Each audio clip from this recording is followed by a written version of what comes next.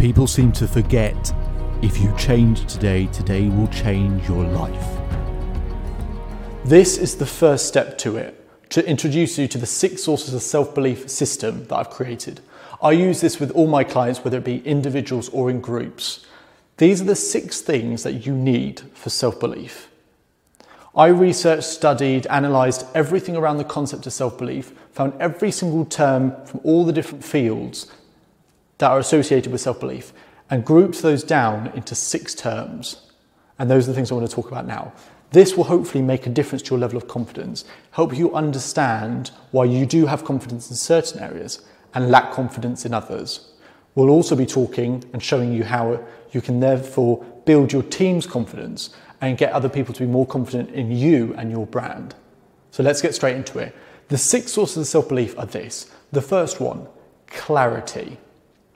If you are not clear at what the goal is, what your aspiration is, at what your why is, why are you doing what you're doing, it will never happen for you. The clearer you are about what you're trying to achieve, the closer it comes to you. It's the law of attraction. The more you can visualize it, the more you can see the whole picture, it brings it closer to you. Number 2 is focus. There is a difference between clarity and focus. You can have all the picture through clarity, but if you can't focus on the specific point that you need to focus on, again, it's not going to happen for you. So see what the picture is, and then are you aware of exactly what you want to focus on? Whatever you focus on, you feel. If you focus on all the bad stuff in your life, guess how you're going to feel? If you focus on the good stuff in your life, guess how you're going to feel? So you have to start accumulating things which are good in your life and focus on those. Focus on the actual target. Number 3, pain. People look at me a bit funny when I talk about pain as a source of self-belief, but pain is an inevitable part of life. You have to be able to turn your pain into power, because it's easy when things are going well to keep moving forward, to keep doing it, to know exactly what needs to happen. But when it's not going so well in your life, that's when your momentum starts to drop off. So if you can keep moving forward when things are going well and keep moving forward when things aren't going well, you'll always be moving forward. How you turn your pain into power. Some people get angry, get sad or whatever, become addicted because they know that's their fuel for confidence to get things done. Some people can be addicted to the pain. Some people try to avoid it at all costs because they know they just cannot deal with it. The 4th source is energy, and this is almost the starting point of everything. If you are in a relaxed, passive state, you're never going to feel ambitious, you're never going to get things done.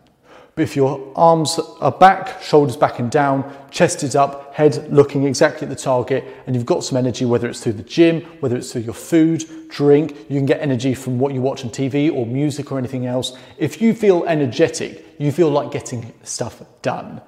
Energy is a crucial part of it, and getting people's energy level right is a crucial part of what I do. The 5th source is momentum. I believe that everyone has 2 towers in their mind, a positive tower and a negative tower.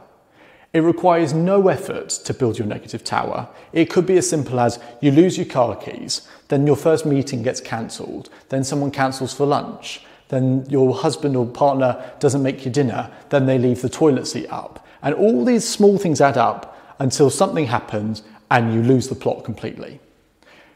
It requires no effort to build that negative tower because we have a 2 million-year-old brain which is set up to help us survive, to see danger, to see fear, to see the bad things. So your mind subconsciously works all this stuff out. It requires your conscious effort to consciously build your positive tower, to add up all the good things that are happening in your life and start building that tower bigger than your negative tower. And the final thing is growth, the 6th source.